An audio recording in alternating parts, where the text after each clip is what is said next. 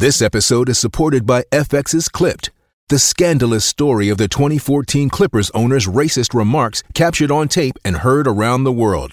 The series charts the tape's impact on a dysfunctional basketball organization striving to win against their reputation as the most cursed team in the league. Starring Lawrence Fishburne, Jackie Weaver, Cleopatra Coleman, and Ed O'Neill. FX's Clipped, streaming June 4th, only on Hulu. I'm Alex Rodriguez. And I'm Jason Kelly. From Bloomberg, this is The Deal. Each week, you'll hear us in conversation with business icons. This show will explore deal-making across sports, media, and entertainment. That is a harsh lesson in business. Sports is not as simple as bringing a bunch of big names together. I didn't want to do another stomp you out speech. It opened up so many more doors. The show is called The Deal. Listen to The Deal. Listen to The Deal on Spotify.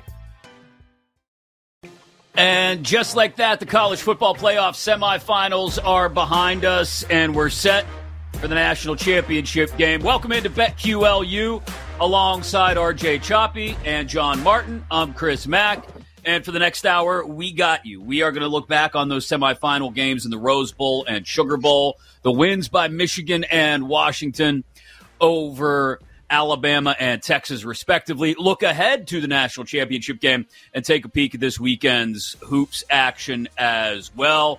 All on the way, of course. You can watch it right here on the Odyssey Sports YouTube channel if you're doing so.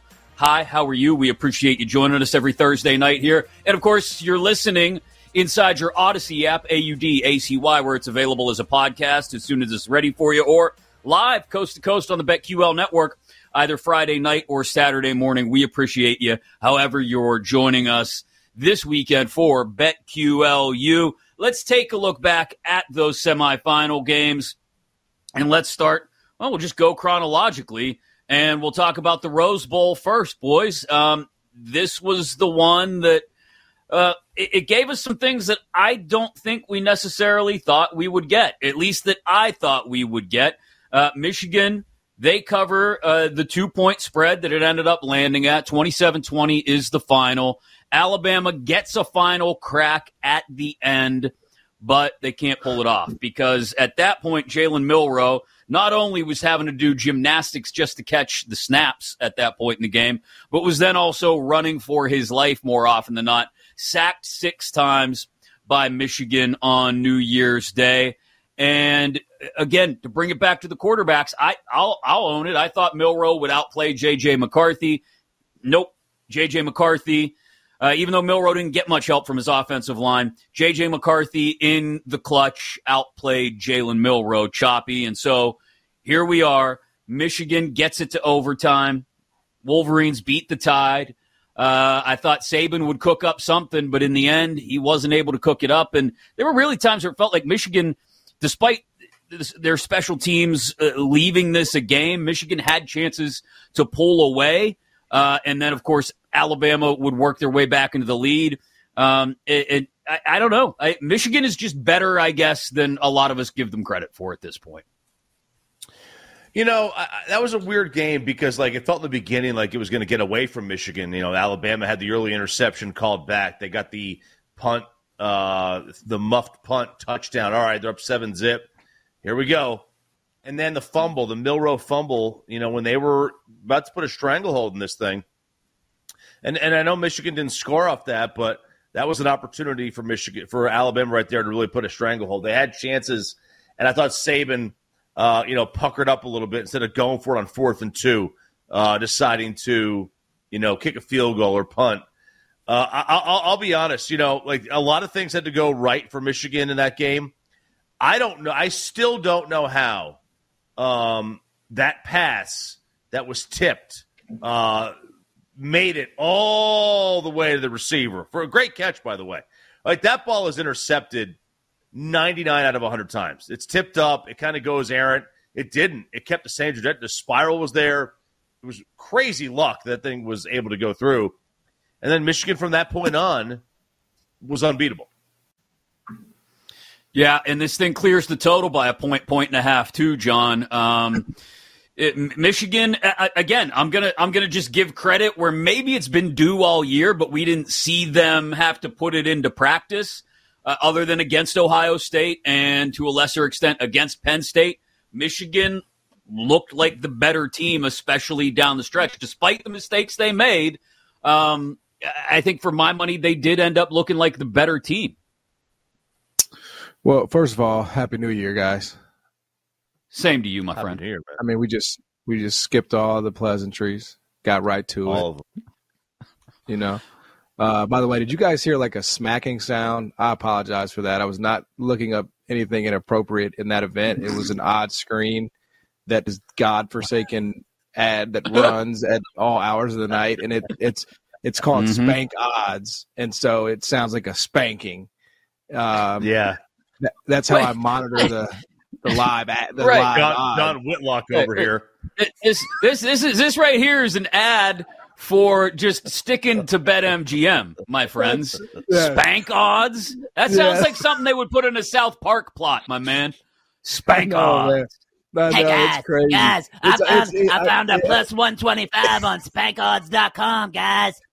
Yeah, they have all the odds, man, from BetMGM everywhere. They update them live. Anyway, I've closed it. You're not going to have to worry about that from here on out, okay, Thank at least you. for this episode. But, yeah, look, we talked about this before the game, and I had a change of heart. Not going to lie to you guys. I'm not too proud to admit that. You know, I thought this was going to be a spot where Alabama rolled. I think I called it a biblical beatdown. And by the time the game rolled around, I didn't have anything in pre-game. I just could not get there on Bama. A couple of sharp groups did play Michigan -2, and that got up 2.5 before kick. And I just wanted to watch the game and just kind of see, you know, from there what it looked like. And I ended up hitting Michigan -2.5, 105 live because I thought that there was an offensive line disparity.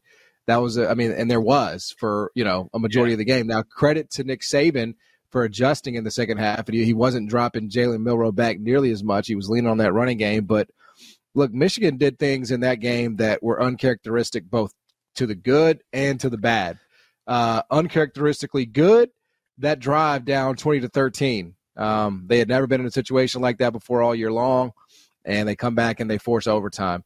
Uncharacteristically bad, the special teams play, the muff punts, all of that, and they still beat Alabama by a touchdown. So I thought that was as impressive as it gets in college football, especially when you consider all the small things that Michigan didn't do well that they usually do. And I know we're going to get to it, but I think that spells bad things for Washington. Yeah, I kind of lean that way as well, and you're right. We'll get into a preview of the national title game in a couple minutes here on BetQLU, but let's pivot to the late game, to the Sugar Bowl game. Washington ends up going off as a 3.5-point dog. I saw there were a couple spots where it got real high, where it pushed up to 5.5. But for the most part, it was 3.5. Money line was right around plus 140, 150, except again for one weird spot where it was way off. But point remains, Washington wins outright, and Texas made it feel closer, I think, than it was late in that ball game with the repeated chances to come back in that one. But Michael Penix goes off 430 yards, a couple of touchdowns. This pair of receivers is ridiculous, Odunze and Polk. And Kalen DeBoer now, I don't care if it's NAIA, if it's D2, D1, FBS, FCS, has only lost 11 football games in his coaching career, which is kind of ridiculous. I want to believe, like I was talking with the guys on the Daily Tip about this earlier this week. I want to believe that Washington can finish the job. But like you said, John, it just feels like Michigan did so much in that Rose Bowl game that backed up a few of the things we saw against Ohio State, maybe a couple of the things we saw against Penn State, that you go, oh, yeah, this is – we may not like them, but this is Michigan's year. Yeah, I mean, Michigan's been the best team in football, and I know Georgia's statement in the Florida State game what was that, the Cotton? That wasn't the Cotton Bowl. What bowl was that? Doesn't really matter. Orange Bowl, right? Yeah, the Orange Bowl. Yeah, I mean that was a hell of a way to go out. But Michigan's still sitting here undefeated, and they've beaten the SEC champion, and they've beaten Ohio State, and they've beaten Penn State. And whatever those teams went on to do in their bowl games is not really relevant to me. You're talking about 2 top 5, top 10 teams, 3 when you consider Alabama now. So, look, I just don't think there's really any hurdle that this Michigan team isn't prepared for. I think the game plan is going to be very simple against Washington. But I will say, just for Washington and their part in this, they have been completely slighted by the market in every big game this year.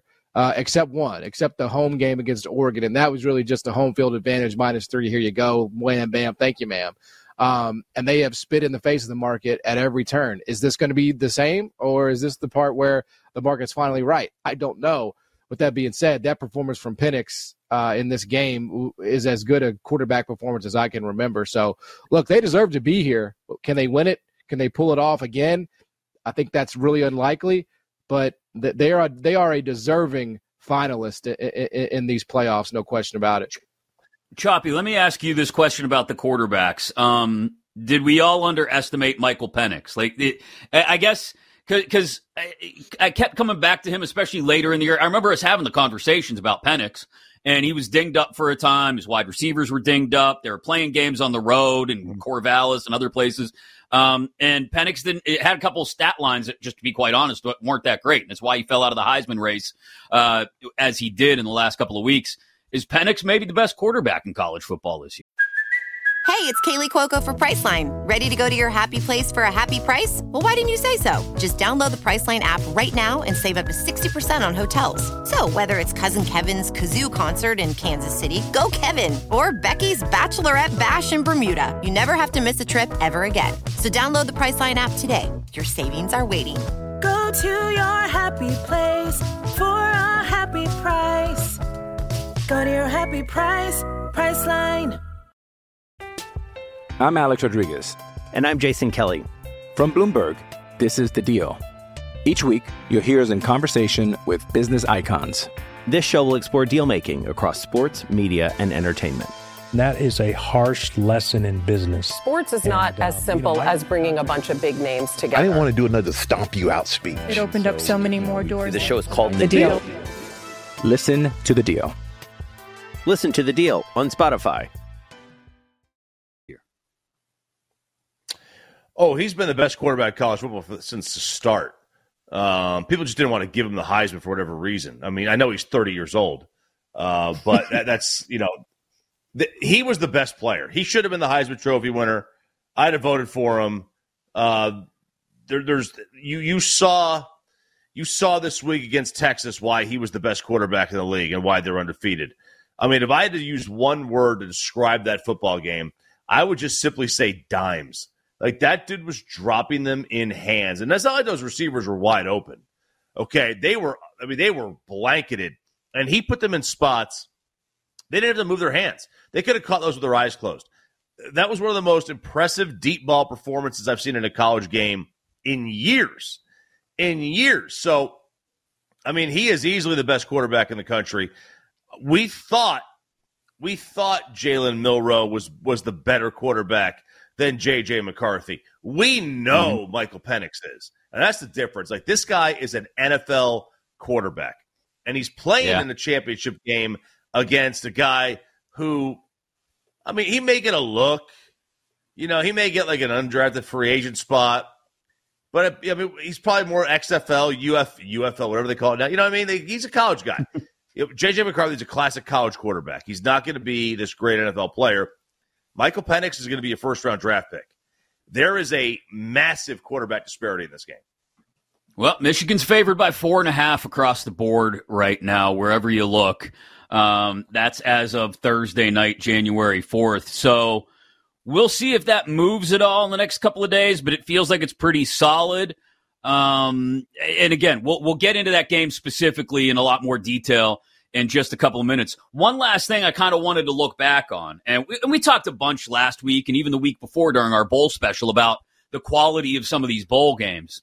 The quality of the playoff games, great, right? Like we've had playoff games before in the semifinal era, the CFP era, where we got a couple of duds and maybe a decent game in the national title game. Hopefully the national title game holds up to the semis in this case.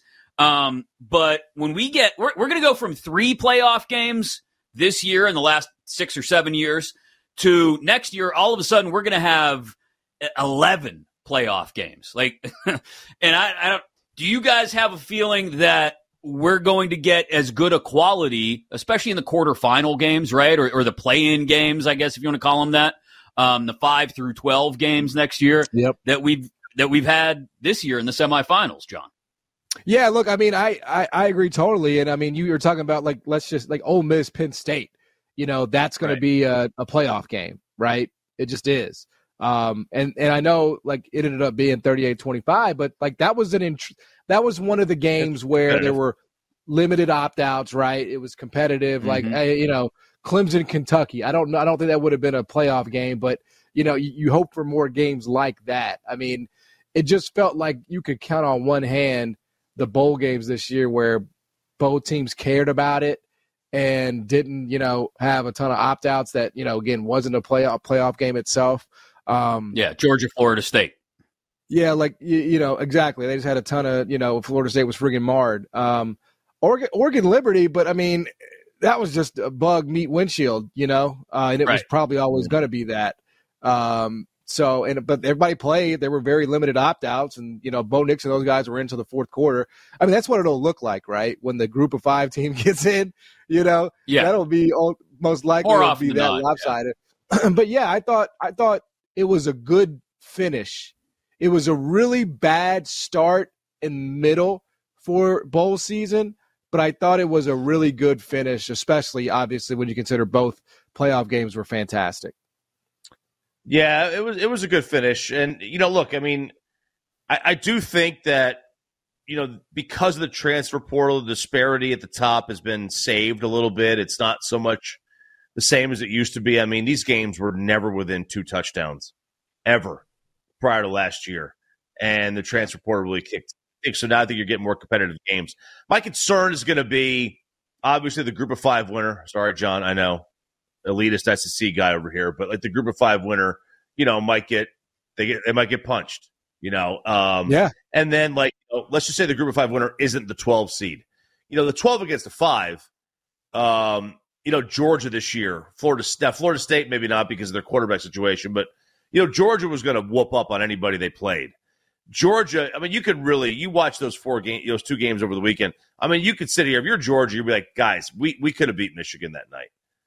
We could have beat Michigan. You know what I mean? So, if Georgia plays Liberty this year, I don't think it's a pretty ball game. Not at all, if that's the 5-12 in a given year. Let's dive back into the national title game, though, and let's talk about what we expect from Washington and Michigan. And you guys both mentioned the portal. There are a couple interesting names that have already hit the portal. If we have time, we'll touch on that as well. And then pivot towards hoops as well with a big weekend. Some teams trying to bounce back in that regard as well. All on the way alongside John Martin and RJ Choppy. You're locked in to BetQLU. You've been